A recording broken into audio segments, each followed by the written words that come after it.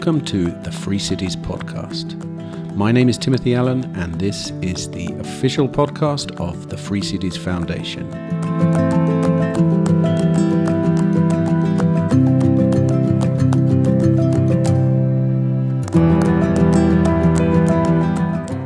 Hello, and welcome to episode number 48 of the Free Cities podcast. Well, I'm back from Prague, and, well, what can I say? It was everything I expected and much, much more. Can I sum it up succinctly? Well, I'll try. I am so damned excited, so enthusiastic about what's going on in the Free Cities world, not least because I just spent the best part of a week recording 16 podcasts, speaking directly to the people who literally bind this movement together. But more than that, and I challenge you to try this, dip your toes into this community and try to miss the overwhelming sense of optimism amongst this group of individuals. These are not the people who are up on their soapboxes complaining about a world they don't like. These are the people creating new worlds, and I am here for that 1000%. I love it, and I'll be honest with you, I feel extremely grateful to be playing my small part in the whole thing. So if you missed out this year, if you couldn't make it to Prague, don't fret too much. It will all be happening again next year, and it will almost certainly be bigger and better. So today I feel I have to drop an episode that I recorded at the conference. I had a number of conversations that have been on my bucket list for some time, and one of those was speaking to someone about seasteading. Fortunately for me, I got to have two such opportunities. One was with Joe Quirk, the president of the Seasteading Institute, and the other, which I had first, was with today's guest, Mason Leschyna, who is the brains behind Atlas Island, a project planning to create sovereign cities at sea. Now, I feel I should probably preempt this episode with a small plea from myself to please forgive me for thinking out loud a fair bit in this episode. Those of you that follow the pod will know that my preferred style of investigation is very much to find out about things in real life from real people, something I believe allows you, the listener, to join me as I work this stuff out in real time. So if you're a hardened seasteader, then there may not be much new for you here. But if, like me, you had very specific beliefs about the viability of free cities in the ocean, then I invite you to come along and join me as I get my mind well and truly educated. Mason is a great ambassador for both seasteading and the Free Cities movement as a whole, and I can guarantee you that this is the first conversation of many as this project evolves in the coming months and years. No more advertisements for the conference for a while at the end of these intros. You can just sit back happily in the knowledge that it will all be happening again in approximately 1 year's time. And in the meantime, of course, I would advise you to just relax and enjoy my conversation with Mason Leschyna.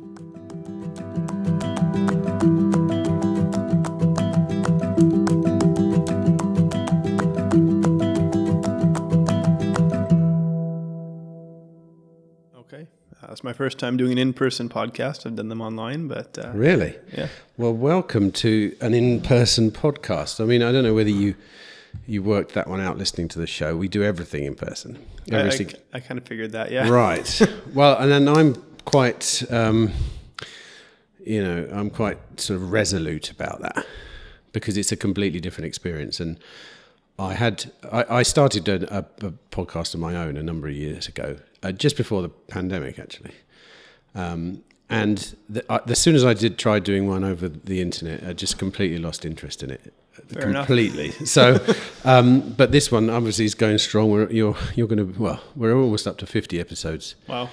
and there's so many more still in the bag ready to go. But funnily enough, you're the first person connected with Seasteading that I've actually spoken to, and I've been desperate to speak about it because I've got an opinion on it, and all I ever end up doing when I'm talking to people is just giving my opinion on it. I don't really know enough about it. So I'm really looking forward to this. However, you are, I suppose, your part in the seasteading movement is quite specific, isn't it? Is Atlas Island? Is that fair to say? Yeah, I mean, it's I guess it's kind of my project, so to speak. Like I said, I am to some degree involved with the Seasteading Institute. I talk to Joe and Carly on a regular basis, but that's more, in relation to Atlas Island. So yes, that's my project. Like I say, I know almost nothing about. The most I know I've found out about seasteading has all come from just looking around the internet, and I haven't really done it extensively because I much prefer getting my information directly from real life. Yeah. So, prior to finding out about Atlas Island, my seasteading knowledge was, in my mind, I was imagining floating pods, not too far offshore. The sea pods. Yeah, this kind of stuff. Whereas what you're proposing is essentially a movable island. Is that fair to say? Yeah, you could call it a movable island. I would think of it more as, a floating marina in the ocean, a floating city with multiple marinas in the ocean. It wouldn't be so much one solid island that's a single piece, but rather a jigsaw puzzle of a bunch of floating pieces that come together and make full use of that mobility that you have on the ocean. So how do you're a physician, right? Yes. What does that mean in America? Any speciality? Yeah, so I practice emergency medicine. That's that's what pays the bills. Right. So, how does an emergency physician decide to, dream up and develop a movable floating marina? Then, I mean, yeah. Are you a former? Do you own a boat, for example? What's the connection here? Sure. So, it's a little bit of a long story. I guess the short answer I'll give you first is that, being a physician and Atlas Island are unrelated. The long answer is, I've always been interested in science and technology as well as politics. It's kind of been the two interests of mine. When I was younger, I was very involved in political movements. I guess probably like most of your guests, I followed the classic arc of going from, being a conservative, libertarian, and then I guess I've taken it a couple steps further and gone to anarcho-capitalist, and, seasteading, I think, is a technology that brings that into reality. And I guess in terms of my personal background, after high school, I studied engineering for my undergraduate degree and learned a lot about technology and problem solving there, and realized, my specialty was biomedical engineering, that you really can't make a job of biomedical engineering without doing a PhD, and that wasn't something that I was, interested in doing those big research projects, and I ended up following the path of medicine for my career, but I've always kept my separate interest in politics, and when I became disillusioned with politics, I started looking for alternative options to achieve that freedom and that liberty that a lot of us have been seeking. And, that led me to the libertarian movement. I started reading things like Murray Rothbard. I came across the Seasteading Institute first initially and found it quite interesting, the fact that you could use technology to achieve liberty rather than the political process and debate. And then I later came across the Free Cities Institute, and I really tied those two concepts together into the concept of Atlas Island. So that's the short story, the long and short story of how I got to this point. And is Atlas Island your baby completely? How much are other people involved in this? And then, for example, and obviously we'll get into this, but the engineering of it as well, because I could imagine envisaging this in my mind, but the engineering of it is something completely different. And you need absolute specialists, I would imagine. Is that correct? Yeah. Yeah. So when Atlas Island started, there was actually a group of us that had started with this concept of, a modular city and building in phases rather than trying to go from 0 to 100 in one step. And fairly early on, there was three of us, and we had a little bit of a disagreement about the end state, I suppose you could say. I was much more in favor of a free cities model where everything is operated in a private manner by companies that are serving customers. And my two other colleagues were much more interested in the micronational approach, and they really liked the idea of having a government and, giving themselves titles and having votes and democracy. So we kind of separated off into different projects, and Atlas Island is my section of that project, which I guess I don't view it as my project per se. I view it myself as the custodian of the project, because ultimately what Atlas Island is it's trying to develop a movement of people who share a similar vision and can work together to build this ultimate this ultimate goal of a free floating city, making use of both the technologies of seasteading and the concepts of free cities. So do I think that I personally am going to hire an engineer and build all these platforms? No. But what I think of myself as doing is bringing together this community, articulate the vision, and ensure the legal framework for it is sound. And then from there, it takes a group of individuals and multiple groups of individuals to make this happen. So I guess to tell you a little bit more about the project, which can then explain how I would see it coming about, is we're envisioning this happening in essentially 5 stages, which I think you probably have seen before, but I'll go over it quickly. Well, before you do, let me read you this, which I think it explains it very well, and then it leads into that. I just ripped this off your website, but it helped me understand what was going on. Atlas Island is an international community of people who believe in freedom and individual sovereignty. We recognise that freedom should not be subject to the whims of government or even the majority, but rather is an unalienable natural right of every individual. On Atlas Island, every individual is sovereign, therefore all interactions must adhere to the non-aggression principle and voluntary agreement. To achieve this freedom, we will leave behind archaic governments which assert control over their citizens, establish a new floating city in the ocean.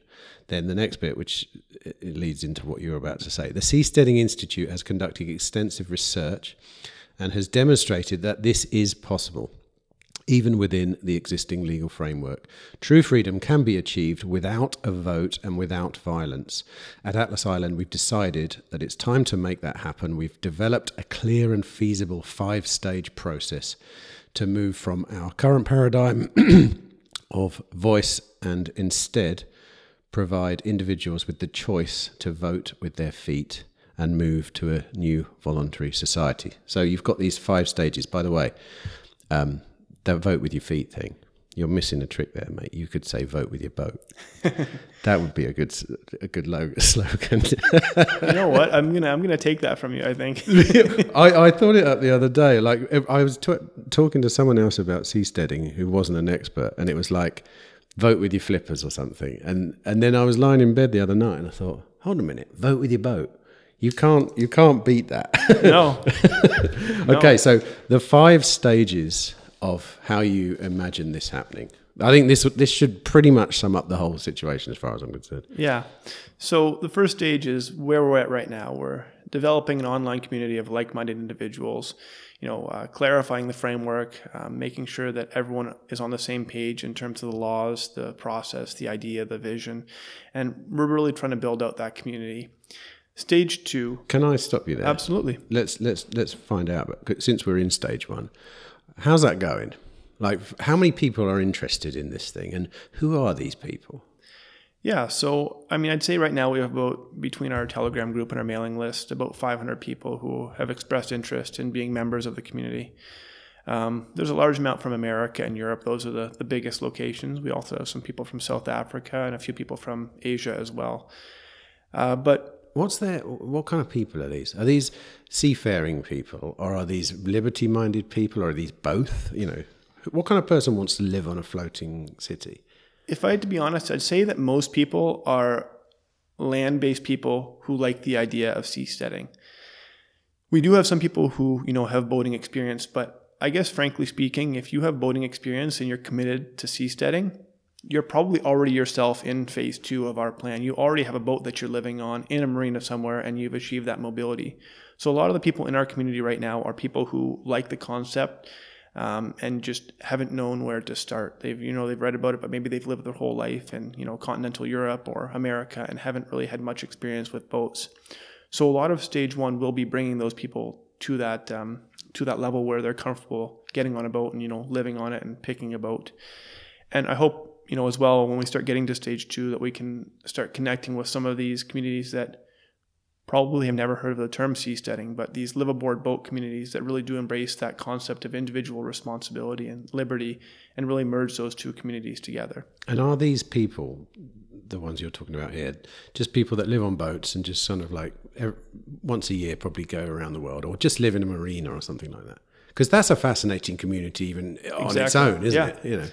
Yeah, no, it's very fascinating. Like I said, my understanding is a lot of these people, they don't necessarily use the political terminology because they don't come from that side of it. They just like the freedom that boats provide, even if they don't express it in political terms. So they are very much of a similar mindset, a lot of these people, but haven't expressed it and probably aren't looking online for this community. You have to find them by going into the marinas and meeting them in person. I guess similar to yourself, they're probably not too focused on being online, a lot of these people.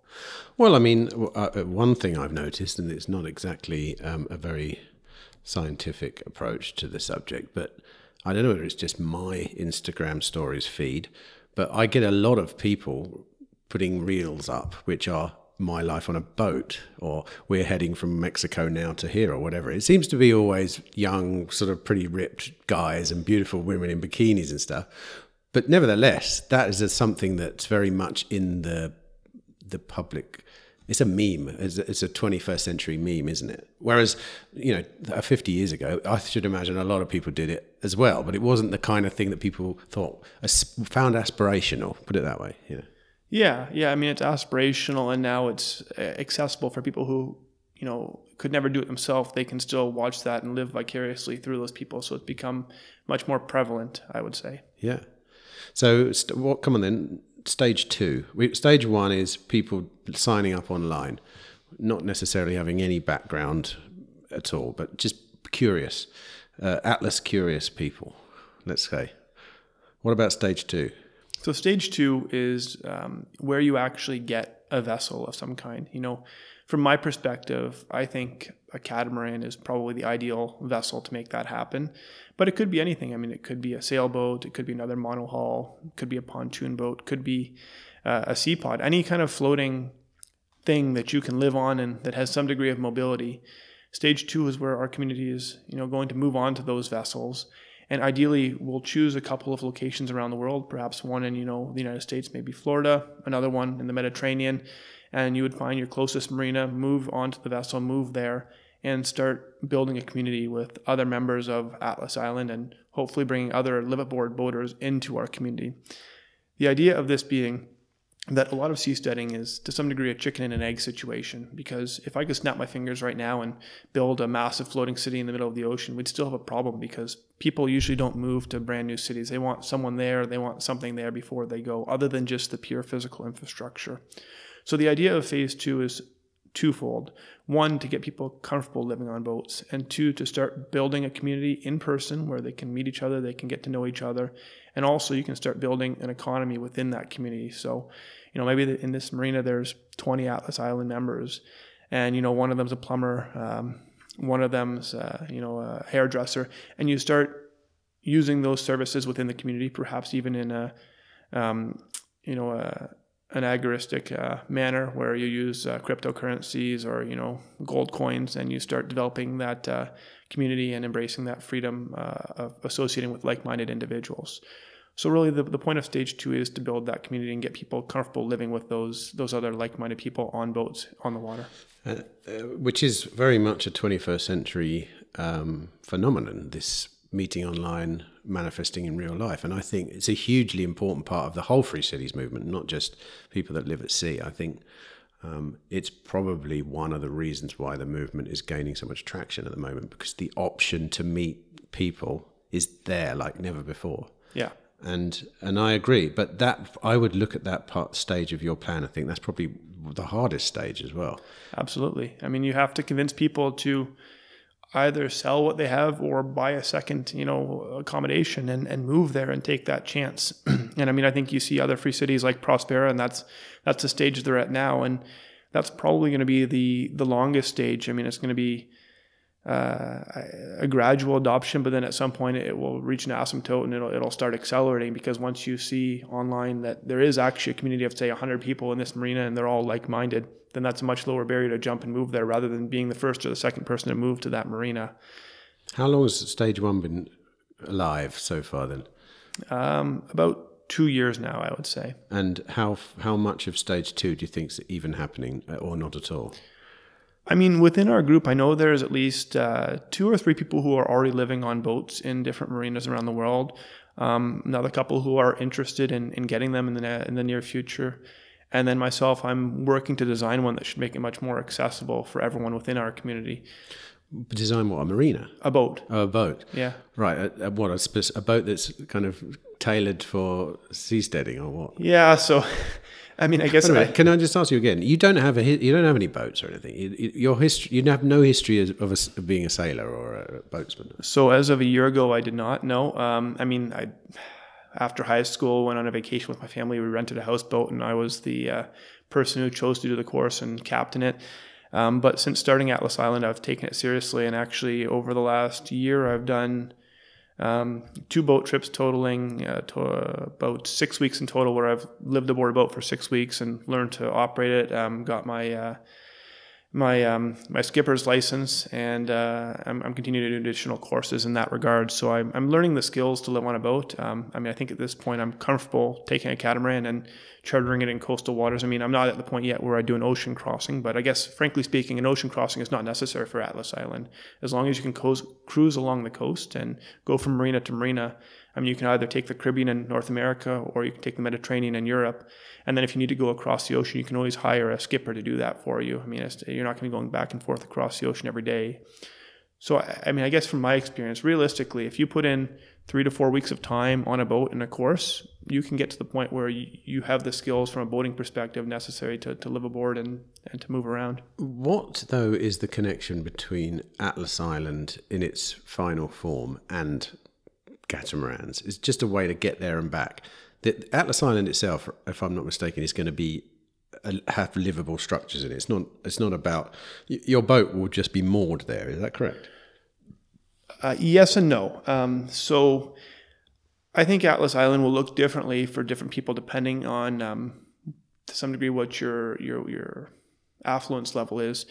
I think my goal for at least the middle class and the upper middle class is that each person who can afford currently a middle class house in North America or Europe should be able to afford their own vessel.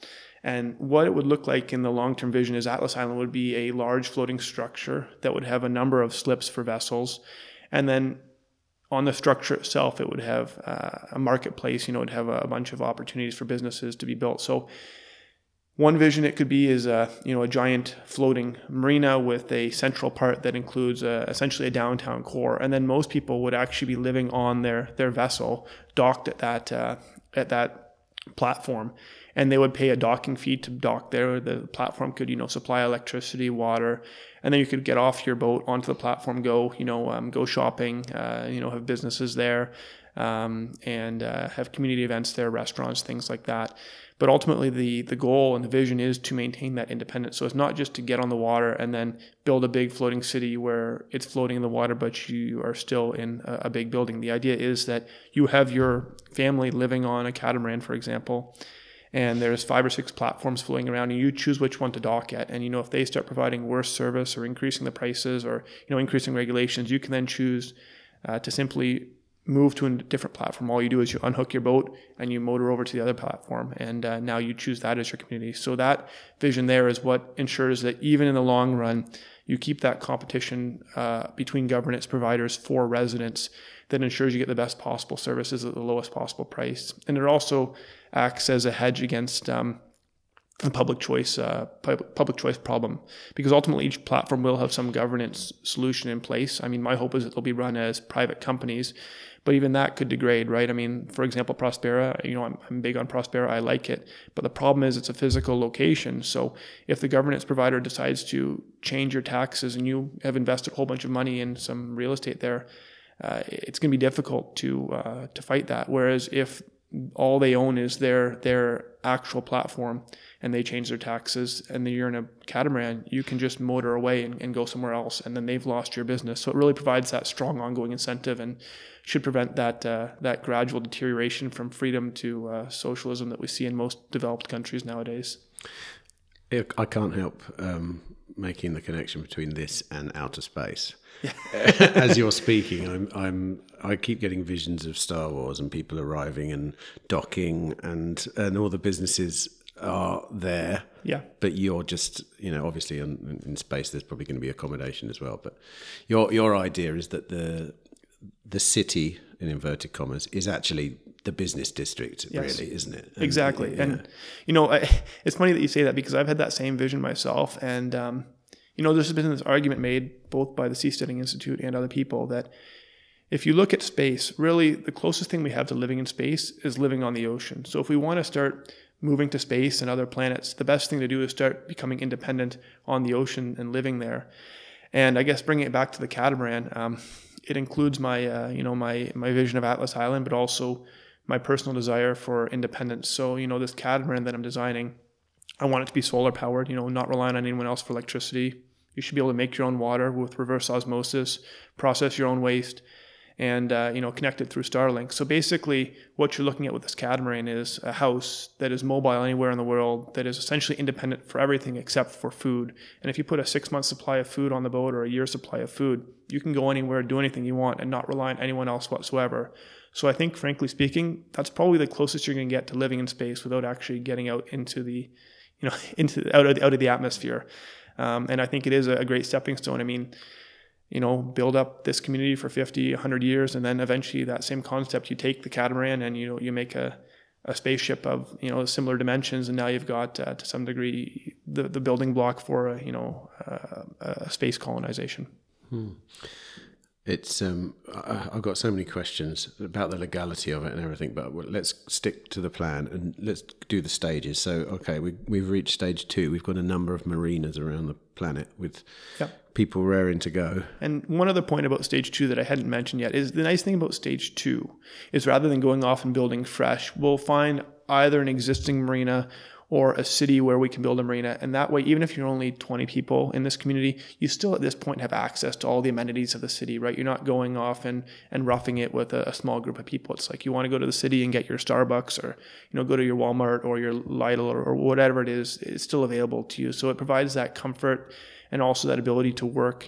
For myself, I'm a physician. I couldn't very well be employed in a community of 10 people.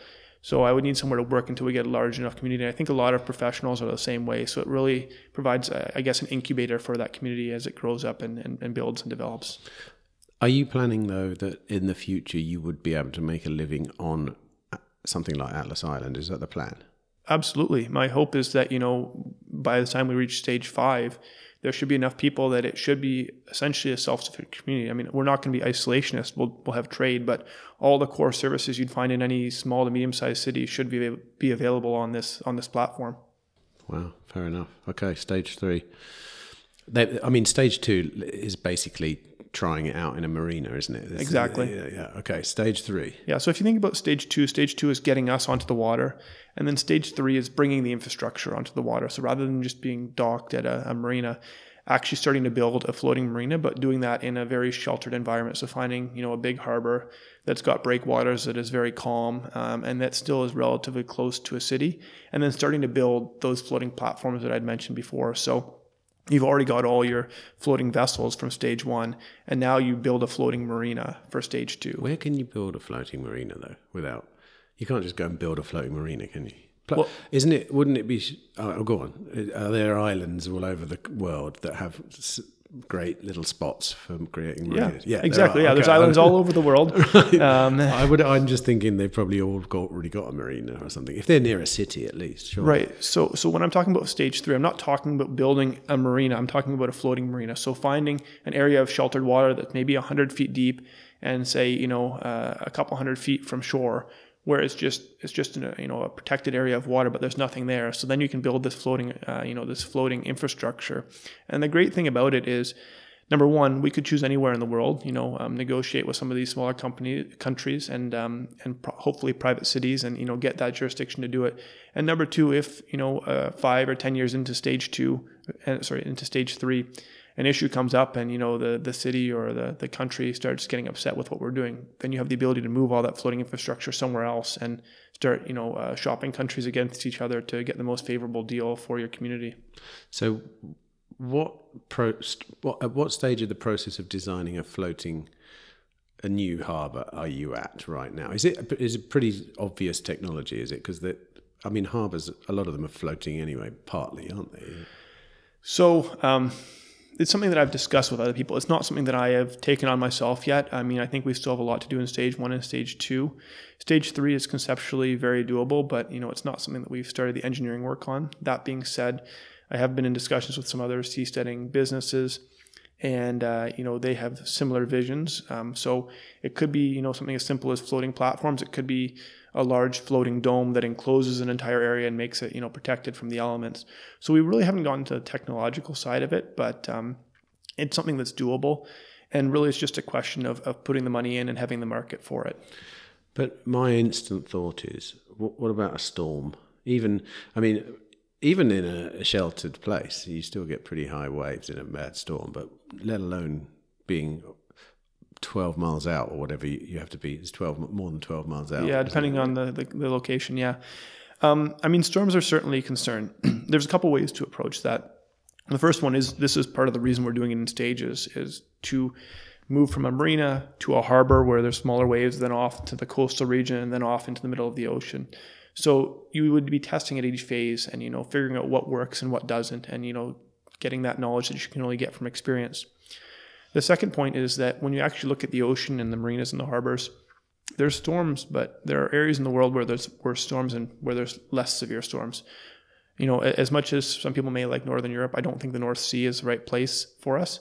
But if you look at the equatorial regions, there's actually vast swaths of ocean that are uninhabited, unclaimed, and that have very minimal waves. You're talking, 1 to 2 meter waves maximum most of the time, that are quite doable with modern technology. And then the alternative option is, looking at the platform itself and thinking, rather than a platform that is per se the center and has all the boats surrounding it, what you could do is, there's a technology called monolithic domes. Basically, you take you build a giant cement dome, and you could do this 1,000 feet in diameter. The technology exists to do this. And then what you would do is you'd have a floating dome that has entrances, and inside the dome you'd have the marina enclosed from the elements. And because it's such a massive structure... Sorry, is the dome itself concrete? There's not a glass dome. You could do glass parts of it. You could do concrete. However you want to do it. You could do glass, steel. The technology for a dome is available to do any of those options. So I think the most viable option would be a combination of concrete and then with a glass ceiling. But essentially at the water level and below the water, you'd have a large amount of concrete that would protect it from the waves. Up top, you could have glass that protects it from the wind. And then imagine a door, and you open up the door and you can motor your boat right in, and inside you see a bunch of docks. Then along the edge, there's all the buildings that are the market itself for the platform. It's half a Death Star, isn't it, basically? Essentially, I can't stop thinking about space. I literally can't. You're talking about doors opening and stuff. It's literally exactly how ships dock with the Death Star or whatever. Look, I hadn't thought of the Death Star. That's obviously a bit of a negative spin, but no. But yeah. If you're saying that this is bringing visions of Star Wars and sci-fi, that's fantastic. Well, that's my experience of things like this. Obviously, most of the most interesting things that happen were shown first in sci-fi. So that's not what necessarily inspired it, but the fact that it lines up with it, I think is quite interesting and thought-provoking. Well, and also, I can't help thinking about Luke sort of, going to one of those bars in the middle of on a strange planet with thousands of different types of people there, which is, you would expect you would get a pretty diverse bunch of people on a floating city, because everyone's no fixed abode. It's literally written into the experience that you have to be no fixed abode. You could come from anywhere. It really doesn't matter, Yeah, absolutely. And that's, taking a step back, there is two things about Atlas Island that are interesting. One, there's me and you, the person who comes from a developed Western country that wants to escape and achieve that freedom, which is great. And, that's where I'm coming from personally. But the other side to think about this is that if you can actually establish this in international waters, it provides a huge opportunity for people who come from more oppressive countries to make a future for themselves, because ultimately the biggest factor in someone's success is usually the country that they're born in. I mean, obviously there's exceptions, but if you had to take a gamble, you could bet based on the country you come from, what your odds of being successful and, achieving a middle-class, comfortable lifestyle are. And, there's hardworking, intelligent people all around the world that are limited by their governments. So I think the ability to build this city in international waters would allow us to open it up to all those people who may not have the ability to get visas to Western countries. And then we can allow those people to, make the most of their abilities, make a life for themselves, but also benefit from their knowledge and their talents that are currently being hindered by the restrictions their government and their passport places on them. Mm. Interestingly, it's just triggered a memory in me, because it's very relevant. I can't even remember when it was. More than 10 years ago, I was part of a documentary team. We made a documentary about the Bajau Sea Gypsies in Sabah. Do you know this group of people? They live on boats all around. Okay. I mean, it's an area. It's kind of south of between the Philippines and south of the Philippines, right to Sabah and the Sulawesi, which is part of Indonesia and places like this. And they have no passports. They have no nationality. The Bajau, they're called.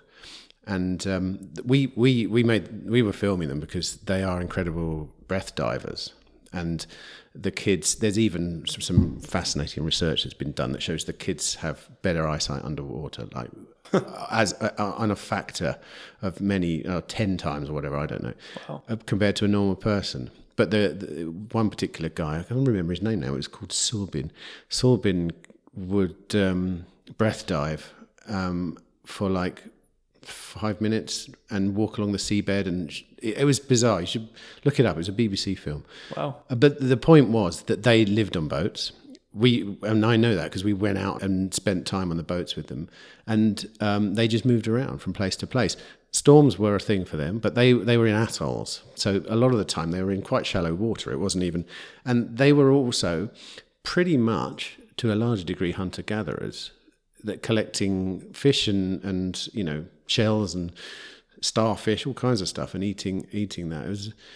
I haven't thought about that for ages. One funny thing though, and this is something you probably already know this, but anyone on a Atlas Island will have to deal with this, is you get land sickness, don't you, when you spend too much time at sea.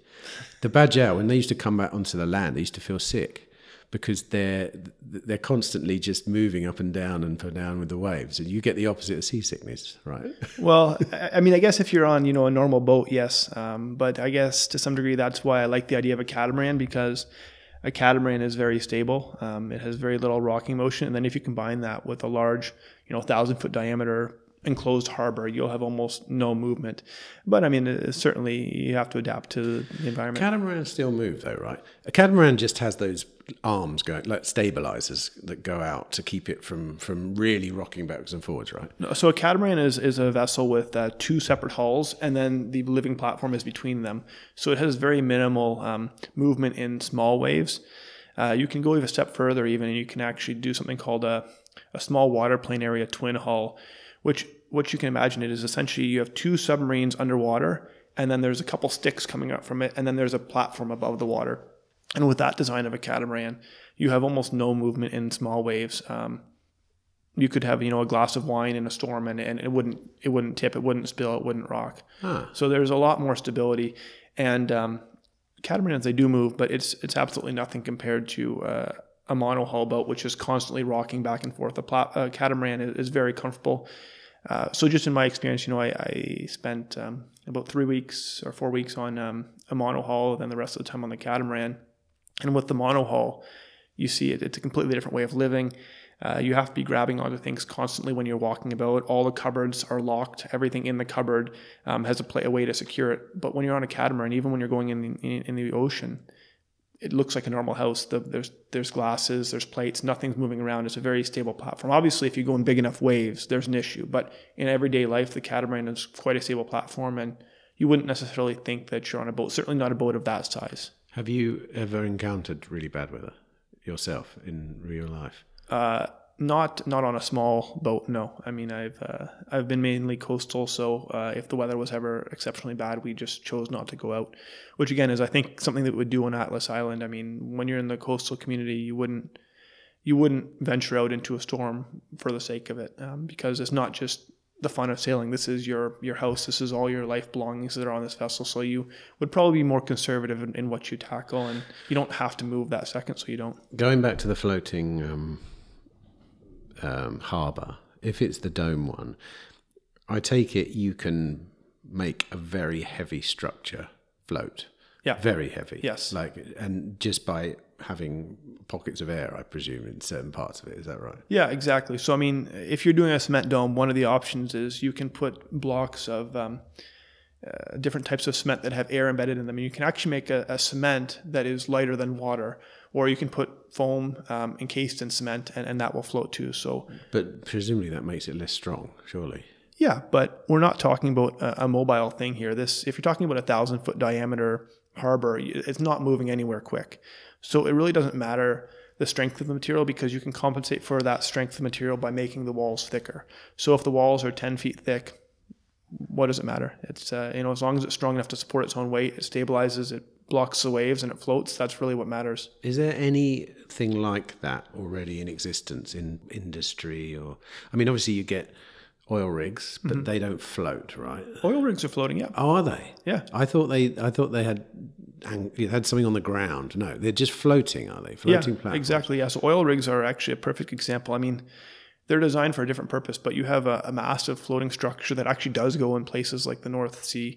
And usually they're either one of two designs. One is a spar, which is, imagine a giant a post that's full of air, and at the bottom you put a whole bunch of weight, and that weight pulls it down into the water. And now that weight at the bottom acts as a pendulum, so to speak. So if it starts tipping, that pendulum pulls it back upright. So that's one option for a stable floating structure. The other option is the semi-submersible. So again, it's kind of this idea that you have a floating platform deep below the waves, and then you have a large structure, essentially posts that hold the top side, they call it, above.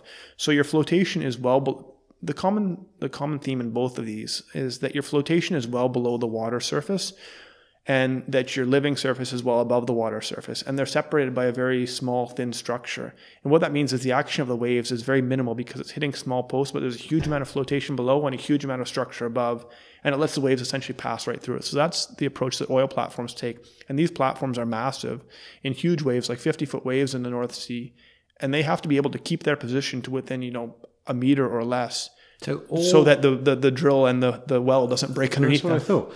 All oil rigs are not attached to the seabed. Is that right? Not all are. I think there are some that are, but most of them are floating because of the depth. I mean, you're talking 1,000 feet of water a lot of the time. It'd be very hard to build a structure 1,000 feet tall and anchored into the bottom and support its weight. But the drill from an oil rig is a solid drill that comes from the rig to the base. Yes. So it literally can't move. I mean, that's devastating if it moves even slightly. Yeah. So really, they don't even, I mean, they're not that big, oil rigs, are they? They're pretty big, but even oil, so presumably though, if there's a big storm, they pull the drill up or something. Is that right? I'm not sure. I don't think so, because once a well is established, I think the pipe has to remain in place.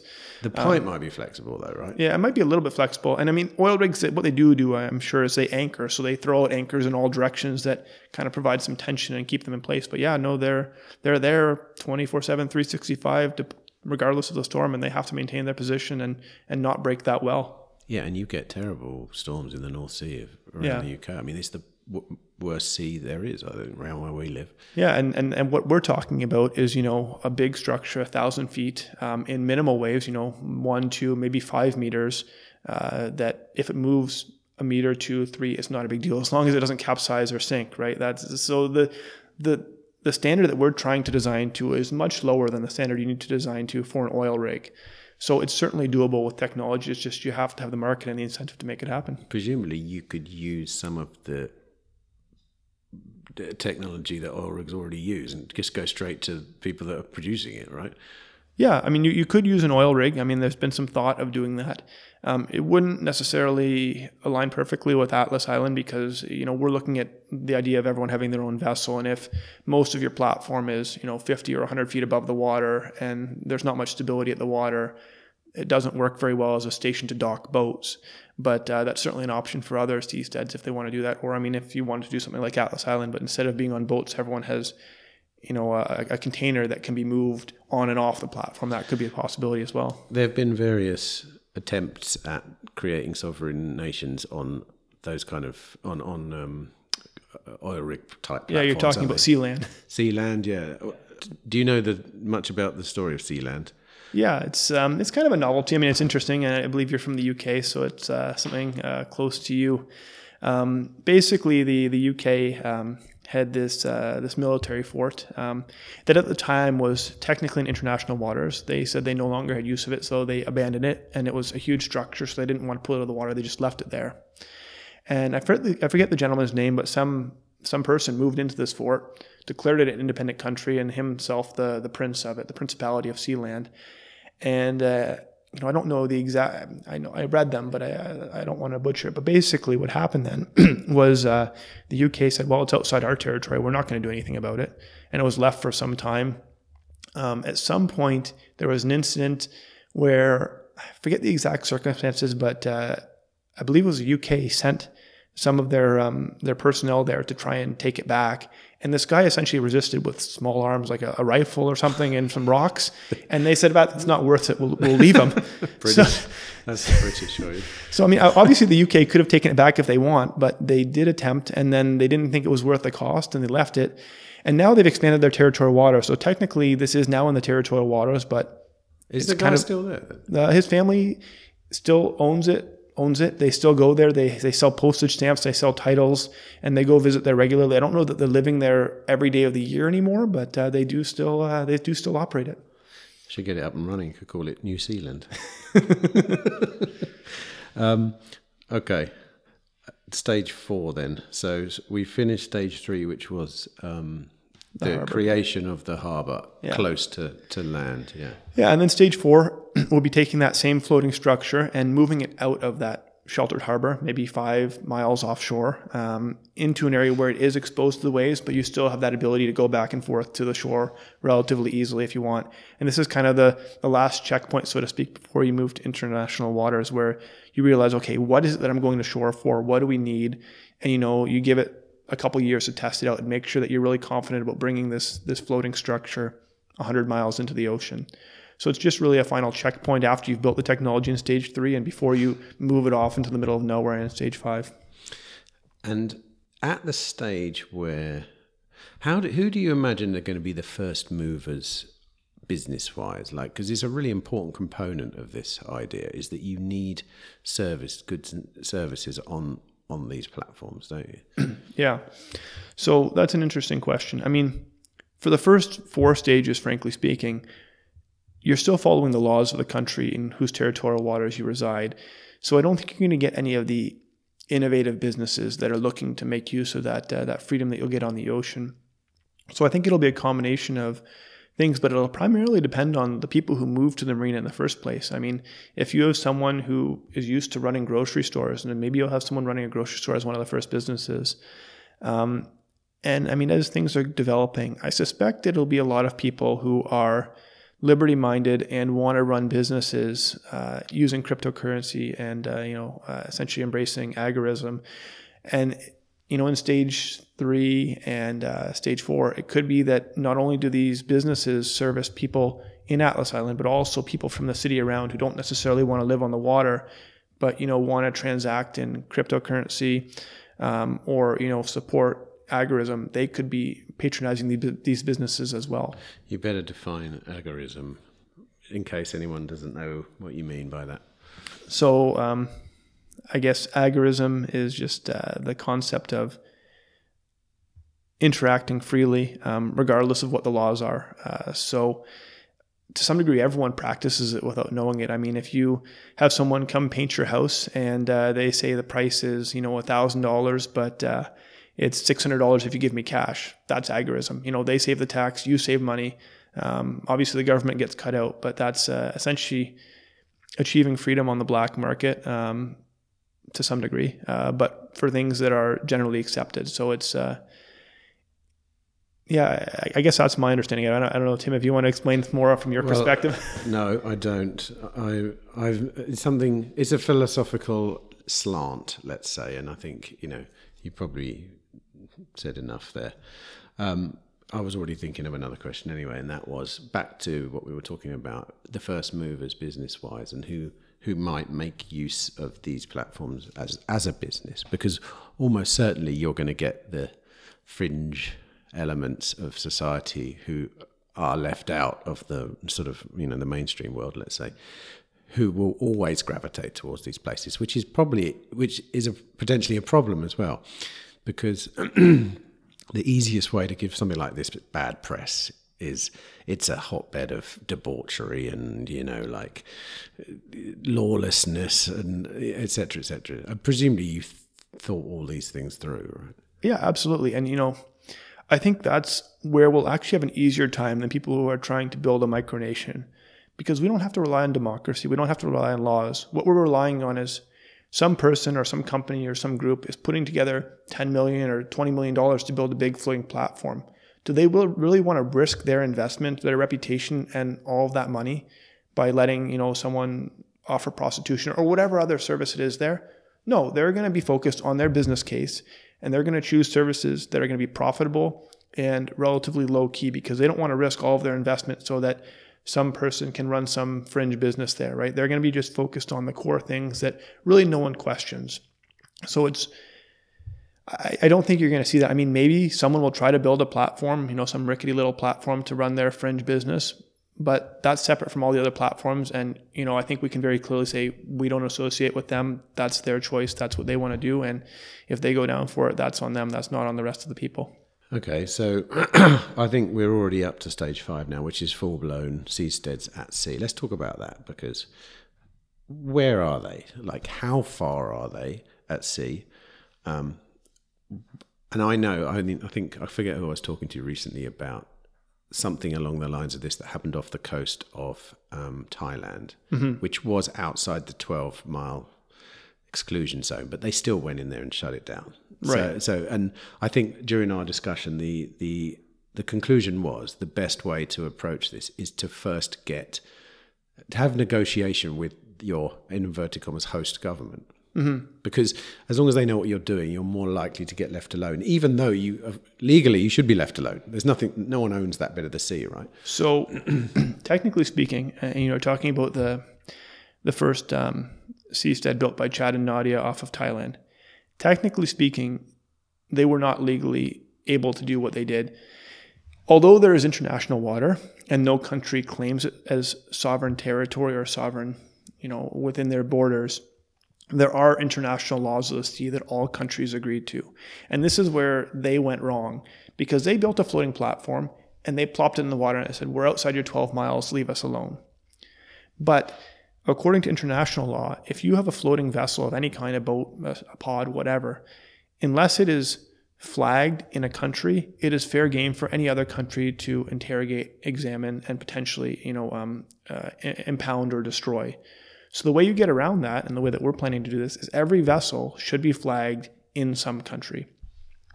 And what that does is that essentially gives you your get out of jail free card, because if I have my catamaran and I flag it in the Bahamas, and then, you know, the United States comes up and says, well, who are you? What are you doing? I say, well, I'm a vessel registered in the Bahamas. I'm following their laws. As long as I'm following the laws of the Bahamas, then other countries won't hassle me, and it's up to the Bahamas to enforce their laws on my vessel or in my vessel. But what would the host nation get out of that agreement? Why would they do that? Why would they benefit because you're basically a liability at that point. Money. They get paid for it. You pay a certain fee to get the flag. And this is not an abstract or philosophical discussion. If you look at the cruise ship industry, this is exactly what they do. I was thinking, I've just written down, cruise ships. Yeah, exactly. So look at Royal Caribbean, right? Most of their ships are flagged in the Bahamas. Do they travel to the Bahamas often? No. So they're flagged in the Bahamas. They're built in Europe. They sail from ports in America with customers from around the world to many different countries. And what law do they obey? In reality, in theory, they obey the laws of the Bahamas. In reality, they obey their laws that they make for themselves. And as long as they're not egregious, the Bahamas tolerates that. And in exchange, the Bahamas gets paid a large amount of money for their flag because they're massive vessels. Now, smaller vessels, it's more reasonable. You're talking $500 to $1,000 a year to rent a flag. And essentially what the country views it as is we provide sovereignty to someone who would have never given us anything before. And as long as they're reasonable, they give us money and it costs us nothing. So it's an existing thing that happens with cruise ships. With our platform, essentially they could be viewed as a cruise ship that doesn't dock and that has a large permanent population. So the standard, the precedent is already there. That actually, cruise ships may be an important part of your evolution because they do dock places. Mm-hmm. And I could quite easily see docking at Atlas Island as being one of the highlights of one of those trips. Dock at the world's first floating village or blah, blah, blah, And there you get docking fees and, because you've got to run a profitable business there, haven't you? It doesn't work. But because there must be a huge amount of maintenance on something like a sort of floating city, right? So, that's kind of why we haven't looked at the cruise ship for ourselves route, because boats like cruise ships take a huge amount of maintenance. Smaller vessels still require maintenance, but if you build fiberglass catamarans, there's a lot less maintenance. When you're talking about the actual platform, this will be something that will be purposely designed to be long-lasting with minimal maintenance. So obviously there would still be maintenance, but the idea is that it would be much, much more affordable to operate than a ship. If you have concrete that is, appropriate for seawater, it can last for centuries without much maintenance. If you are not moving, there's really no engines to maintain either. So you cut out a lot of the problems associated with boats. You're talking about a concrete structure that doesn't move versus a steel structure that's constantly rusting, moving, and breaking down by that movement and all of the mechanical parts on it. So there will be maintenance involved, but I'm confident that if designed correctly, the maintenance costs will be much, much, much less than the maintenance costs of a legacy city with all of that infrastructure associated with it, right? We don't have to build roads. You don't necessarily have to pay for all the land, to deal with flooding, right? Who's going to build the roads? You don't even have to deal with that question, do you? Exactly. Who's going to build the canals? You don't build the canals, right? You build the things that go next to the canals. Something else I just thought of, and it'd be interesting. It's an interesting thought experiment. If you were offered a bunch of money to see one of these projects, into existence on the proviso that you were an offshore casino, mm-hmm. say, or something, is that a viable business model, do you think? Absolutely. I don't see why not. Because that's the kind of thing that happens in places like that. Gambling law here is, because one of those laws that most people disagree. Well, I don't know who disagree. I disagree with it. Why would you make a law against gambling? It's up to you to decide that. But people definitely still want to gamble. It's huge. Right. So they always find a way. Yeah. They always build something or create a zone or do this or whatever. Yeah. So as I mentioned earlier, I think the long-term vision is Atlas Island will be, an archipelago of islands, platforms, so to speak, and each could have its own, little slant. One of them may be targeted at more conservative people who just want, a quiet place to dock their boat, some stores, some restaurants, nothing extravagant. Another one could be very touristy, that targets cruise ships and other boaters who are not necessarily there permanently, but come around every once in a while and want to do those touristy things. You could have another one related to potentially gambling, another one for medical tourism, and each of these platforms would be operated privately, separately, and each could choose their own rules. And they're not necessarily formally associated, but when you have them all in the roughly same vicinity, that gives everyone there the ability to choose between them and, take the best from each that they want and, but also not be tied down to one. So, for example, you may want to gamble, but you don't want to live in a gambling city. So you could take your boat, sail and dock at that gambling station, do some gambling for a day or two, and then go back with your family and stay at your quiet place where there's no gambling, there's no bars, however you want to live your life. It's like flying to Vegas for the weekend. Exactly. Same thing. Yeah, exactly the same thing. Wow.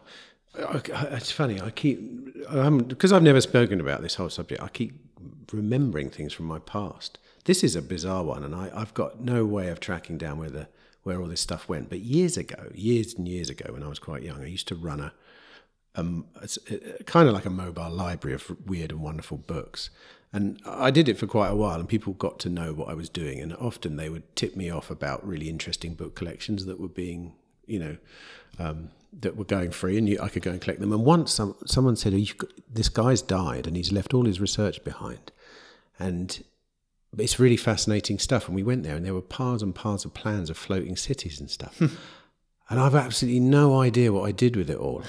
But because at the time I remember thinking, this sounds amazing. I got there and I started looking through it all, and I was thinking, nah, this is too far out there. This isn't going to happen.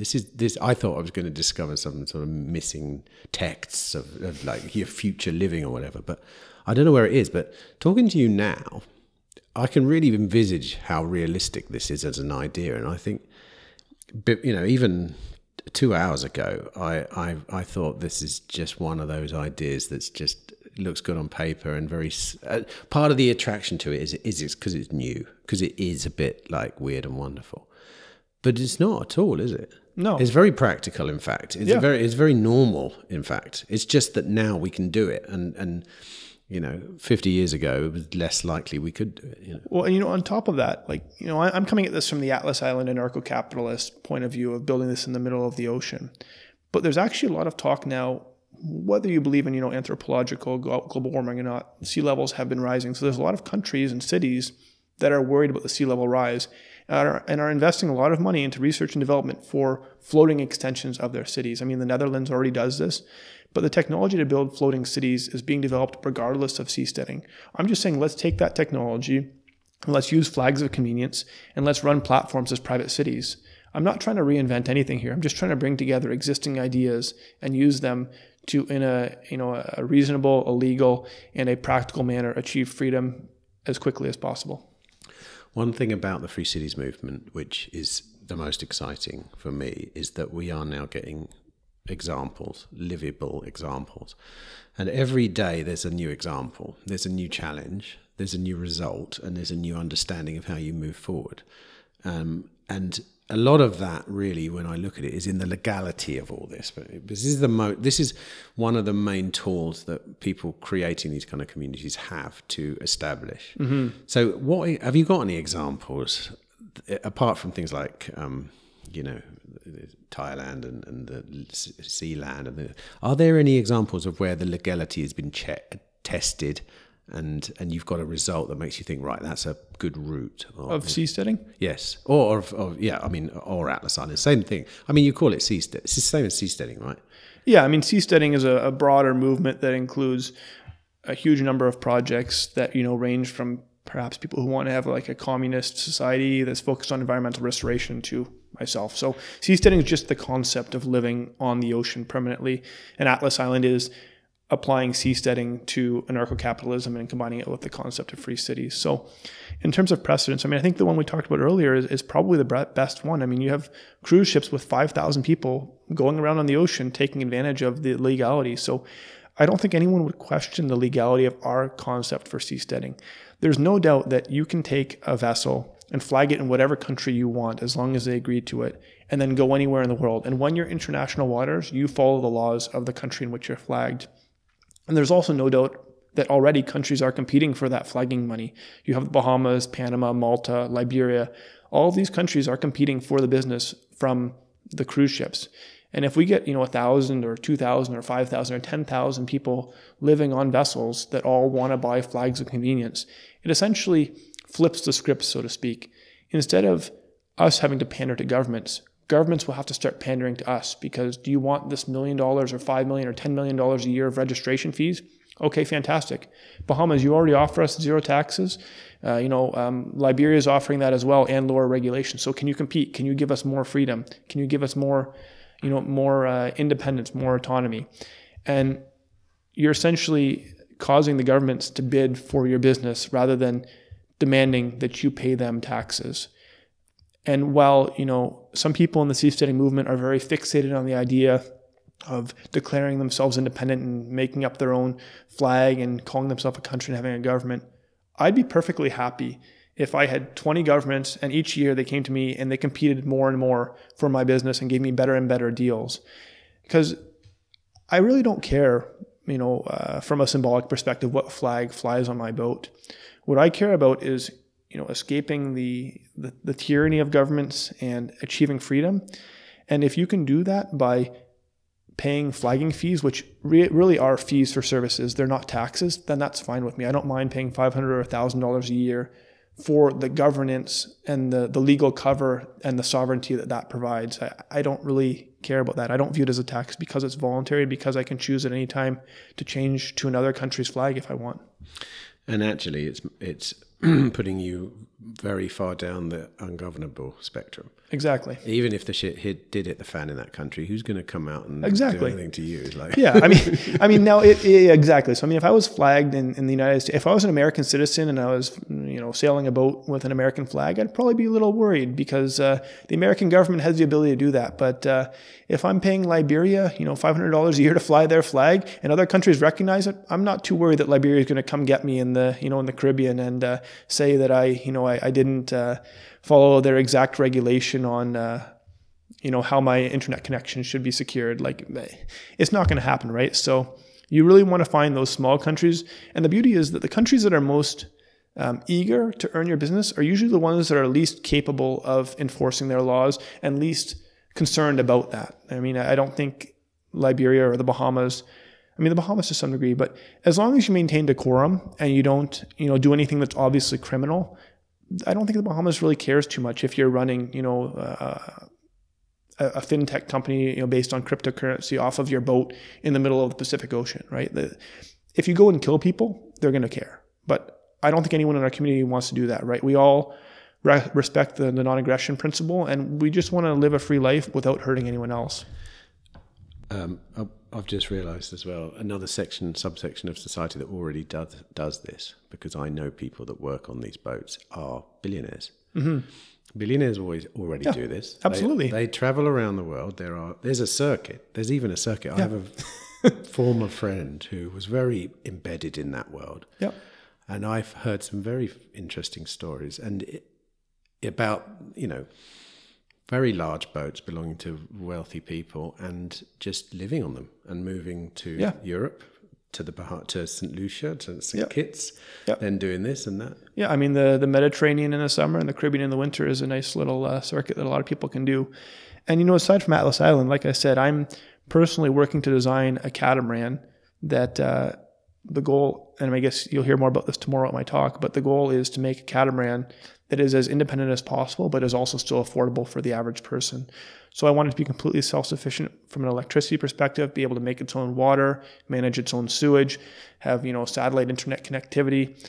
And our goal is to make this a catamaran that can, house a family of 4 to 6 people and cost probably in the $500,000 range.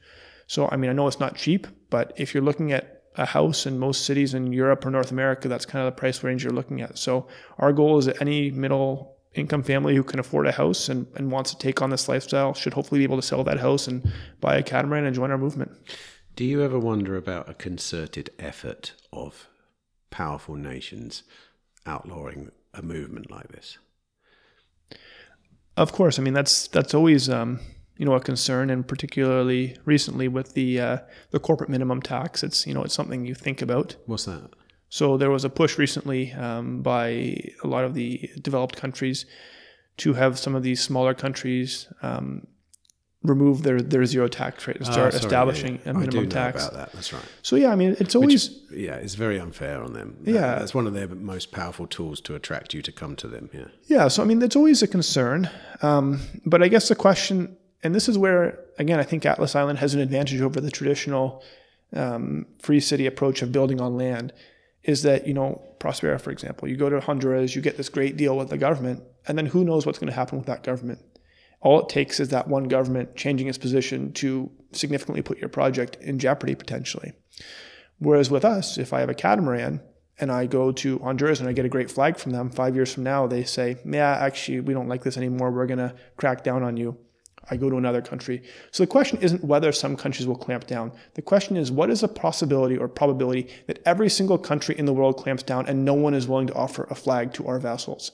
And I think the possibility of every single country clamping down is quite low, especially when you have places like, Dubai and Monaco that are already zero tax jurisdictions, the Bahamas. Hold a minute. How does Dubai give you a flag if they've got no sea borders? You don't have to have sea borders to issue a flag. You just have to be a sovereign country. Is that right? Yeah. And as long as you're outside the 12 miles, right. Yes. And on top of that, actually, this is the part I hadn't mentioned before. This is actually perhaps even more interesting. When you look at a lot of these smaller countries, they don't actually give you the flag themselves. What these countries do is they find a company to run their flagging registry. And this company pays the country a certain fee. And in exchange, it's the company that sells the flags. So you're not even talking with the governments of these countries. You're talking with private companies that are for profit that have essentially licensed the flag of this country and then can sub-license it to you. But take a cruise liner, for example. If it's a Norwegian cruise liner, presumably they got a Norwegian flag, right? Usually not, no. Is that right? That's right, yeah. Usually they because if they had a Norwegian flag, they would have to pay everyone Norwegian wages, follow Norwegian labor codes, and they wouldn't want to do that. So it's already the Free Cities model, 100%, yes. I mean, I was on a cruise from the Royal Caribbean, and I went on a cruise to Mexico. We left from Florida. The boat was built actually in Scandinavia somewhere. It was flagged in the Bahamas. Most of the crew was from the Philippines. And, they're already taking advantage of this. And some people will say they're taking advantage of people from lower income countries. But actually, the people on the cruise are so happy to be working there because they're making far more than they would make in their home country. So really, everyone's benefiting from this. It already exists. And no one questions it because, Well, I don't think they know it. I mean, I'm pretty embedded in this movement, and I didn't realize that. I mean, what you're describing is it's proper flag theory. Yeah, it's exactly. actual real flag theory that really works. You know how embedded this is into the cruise ship industry? If you look at cruise ships, they actually make a point. So if you try to take a cruise down the west coast of the United States, there will always be one stop in Mexico. And the reason for that is that if a cruise ship stays in one country for its entire cruise, it has to follow the laws of that country. Whereas if it goes to two, it can follow its flagging laws. So cruise itineraries are particularly designed around this concept to make it work. Do you think it's something that might get clamped down upon? Is it being overlooked now, or does it make sense even for the government to look at that and go, oh, that's fair enough? So, fair enough. I'd look at it this way. I don't know how feasible it is to be clamped down on, because this is not a loophole for the cruise ship industry. This is the foundation of maritime law. And if you start changing these foundations, not only will it affect the cruise industry, it'll affect the shipping industry and the private boat industry. And I forget where I heard it. I actually heard it today on a podcast, and they were talking about this, that the maritime law is established, and it's very, very difficult to change, to the point where some of the laws are the same text they've been for the last over 2,000 years. Because to change maritime law, it's not that the United States can just unilaterally change the law. I mean, they could withdraw from the treaties, but I think that'd be very unlikely. To change the law, you have to get the unanimous consent of all the countries who've agreed to these treaties. So I think it's a very difficult process to make that happen. And if you have 5, 6, 7, 8, 9, 10 countries that are benefiting from this flag theory and selling their flags and making a lot of money, those countries are going to be very hesitant to allow that to change. So I think you've got vested interests that prevent that from happening, and a lot of technical and legal reasons why it likely won't change. Are there other projects that are planning this on a cruise ship? So someone tried it already. I mean, the same people that did the first floating house in Thailand, they actually at one point bought a cruise ship. And they ran into a little bit of trouble with that. My understanding is that they essentially want to take this cruise ship and dock it in one spot and have people live on it as a floating city. I think there's a couple problems with that. One, cruise ships are great for vacation, but they're really not amenable to live on. You don't want to live in a cruise ship room 24/7, 365, even if you can get... Some people might.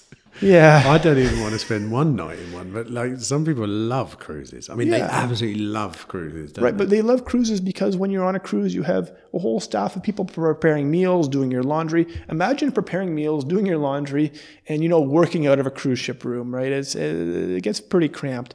So that was one issue. It was kind of difficult. The second issue was the cost structure of a cruise ship.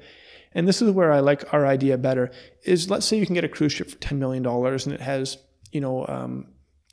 say 1,000 or 500 rooms on it. You're talking, if my mental math is correct, $20,000 per room that costs, which, on the surface sounds reasonable.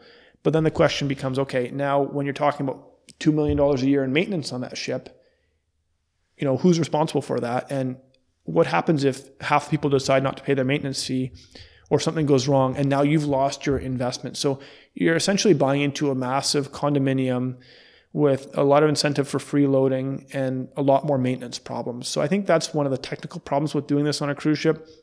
And then from a legal perspective, the problem was that, to flag a vessel, it needs to be classified by a society and to have insurance. And insurance companies are usually pretty conservative, and they were very hesitant to insure a cruise ship that was no longer cruising for a number of reasons, one of which is, how do we ensure the integrity of this if it's not being regularly inspected? And, how do we know that it's going to be safe to stay in one spot rather than moving to avoid the storm? So that was some of the issues that came up with converting a cruise ship to a single location. But on that note, there actually, I just thought of this, I remember this, there actually are already essentially seasteading cruise ships. One of them is called the World, and it's a cruise ship, but instead of having small little rooms, you actually buy condos on it. And there's a couple hundred people who live on this, and they spend their lives sailing the world, and the residents vote on their itinerary that they follow around this. Is that under the umbrella of seasteading, or is that just no? Because thinking about it, as you were speaking, I'm thinking, if this was a viable business model, I think cruise ship liners would have done it already. There are. But yeah, exactly, because, or timeshares, for example, on rooms, which they probably do. Yeah, exactly. Right, so there's a couple of them already out there, and there's more coming out that are doing this. They don't call themselves seasteads. I think they more so, a lot of the people on those vessels, from my understanding, are more wealthy, retired people who just want to travel the world. So I guess what differentiates us is the fact that we view this not just as a cool retirement opportunity, but as actually a way to build a community that is permanent and growing. Well, there's more of an ideological stance to it as well. Yeah. I think your average grey-haired couple with a lot of money, they want freedom, in inverted commas, but they don't want freedom, as in the freedom we're talking about. Yeah. They just want to sit there, have the food served to them, and travel and get off at Cancun and then get off at wherever, Yeah. Okay, last question then. Timelines. Have you got any prediction about when you think there might be a working prototype? Give me 2 dates. One would be the one in the harbour somewhere, and the other would be a full-blown, well, it would look amazing. It would make the news, wouldn't it? It would be a phenomenal, it would be quite an easy thing to launch when it launched. And I don't mean launch into the sea. I mean, to get business to come. In the beginning, you may have trouble keeping them, I don't know. But certainly it would be such a spectacle. I think people would want to go there, Yeah. This is probably the most difficult question to answer. I mean, I think realistically, we're at least 10 years out from building any floating platform, even in, a harbor. And I think what we can probably do is look to Prospera and see how it develops and how long it takes to do that on land, and, extrapolate that it will take at least that long, if not longer, to do the same thing with floating infrastructure, just because the technology still needs to be refined. So I would hope within, 10 to 20 years, we see a platform floating, in a protected harbor. And then after that, maybe another 10 years to get something out in the ocean. I don't know that it'll necessarily be this huge structure initially.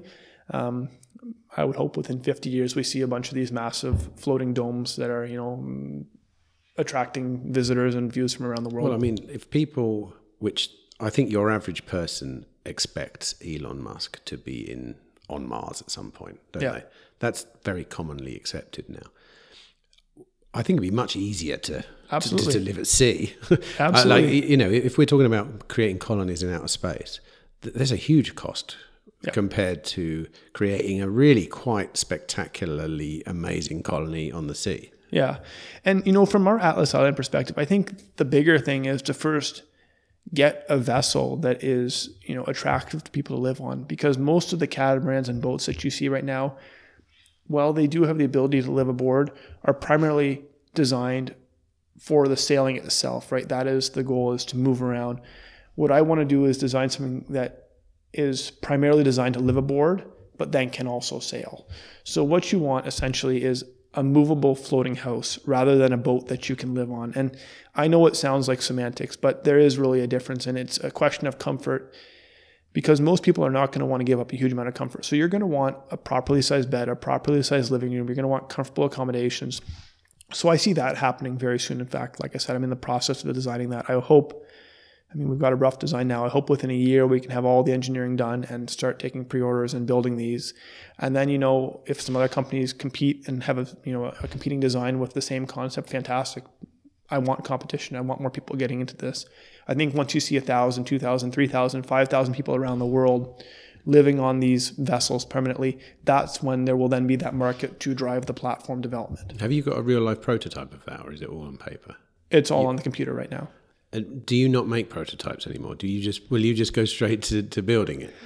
We've already run the virtual prototype through a wave simulation. From an engineering perspective, there's not a huge amount of value anymore to building physical prototypes. We may do it just for the sake of doing it and put it in a wave tank, but I think you can get much more accurate and useful information out of a digital prototype than you can out of a physical one. That being said, whenever you build something, the first one we build and sell is, of course, going to be a prototype, and the design will be refined over time. So whoever's... One last question. Yeah. If the world changed tomorrow and the land living wasn't as oppressive or didn't appear as oppressive, let's say somehow the Free Cities movement morphed into just a universal movement of freedom, would you still go and live at sea?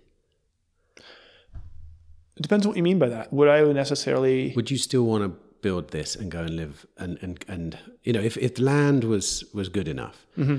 would you still want to go and do this at the sea? Because obviously I'm wondering how much of this is the desire for autonomy and freedom, and how much of it is, I think living on the sea is going to be a really cool existence. Yeah, I think there's a cool factor to the sea. Realistically, I don't think that living in the middle of the ocean is, the goal for the sake of being the goal. So if you told me that, all of a sudden Europe and America were divided up into 2,000 city-states that each were independent and operated as a private city, what I would say is I would still pursue this, but I think we would probably stop at stage 4 for now, have the technology be floating nearby the city, have access to that network, and then, in the contingency that things go badly, you're able to move away. But if there's, conducive nations and, favorable environments, I think that we would float closer to shore rather than being out in the middle of nowhere. Because it still could be still an interesting business idea, mm-hmm. isn't it? Mm-hmm. You could almost certainly make money out of it as a business. It doesn't have to be an ideological endeavor, right? Well, I know it is for you, but yeah, I'm just thinking, it depends what you mean. In that scenario, if, for example, you, because I know I've heard a lot of free city folk saying that the ideal free city is on the coast, because you need a way in and out, which isn't across land. So it could easily be part of the weaponry.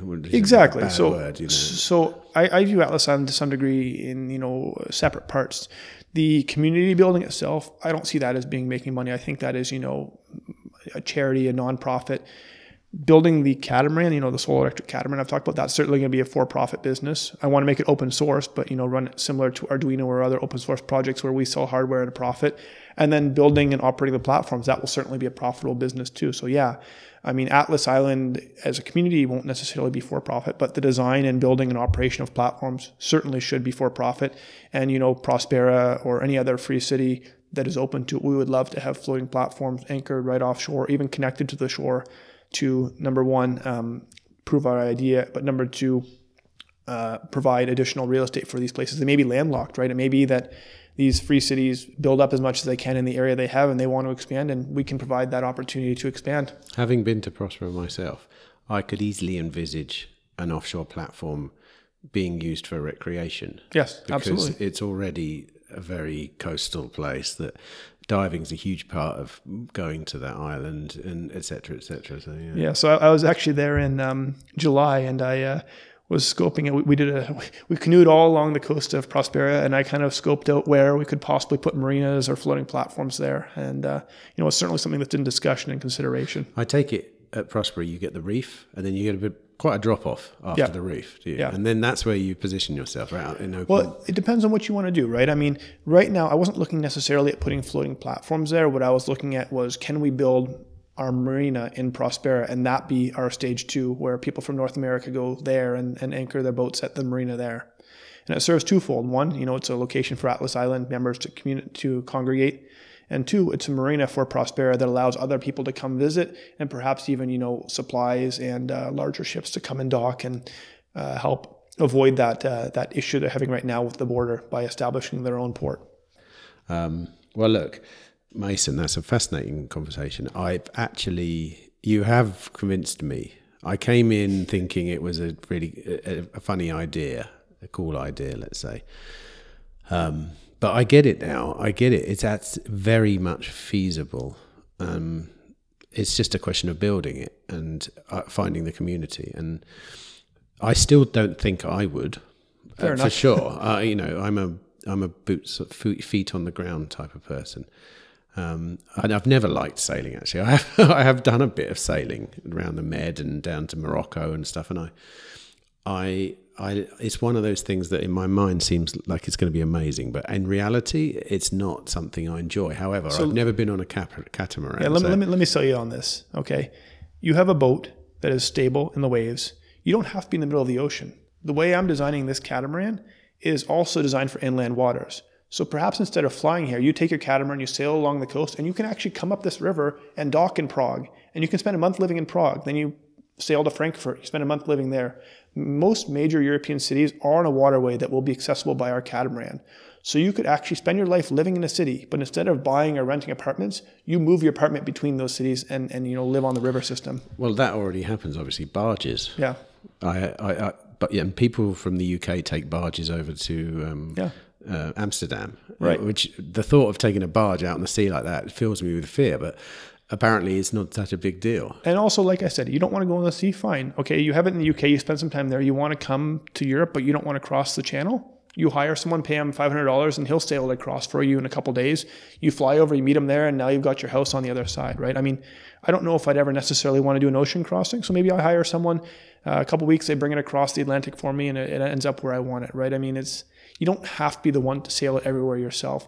Our goal at Atlas Island is not to make people love sailing. It's to make living on the water enjoyable and practical for people who don't love sailing but loves the idea of freedom and liberty. That's me, basically. Well, thanks, Mason. I hope to give it a shot in my lifetime. It'd be lovely to at least try it out. I'm not sure I'll ever have a spare $500,000 to buy a catamaran. That'll get spent on something else, unfortunately. But I would imagine that in the future, if this becomes a reality, Atlas Island tourism will be a huge part of your business model, and I'll certainly do that. No question about that. Fantastic. It'd be great to have you there, and looking forward to keeping in touch moving forward. Great. Thanks for coming on. Thank you.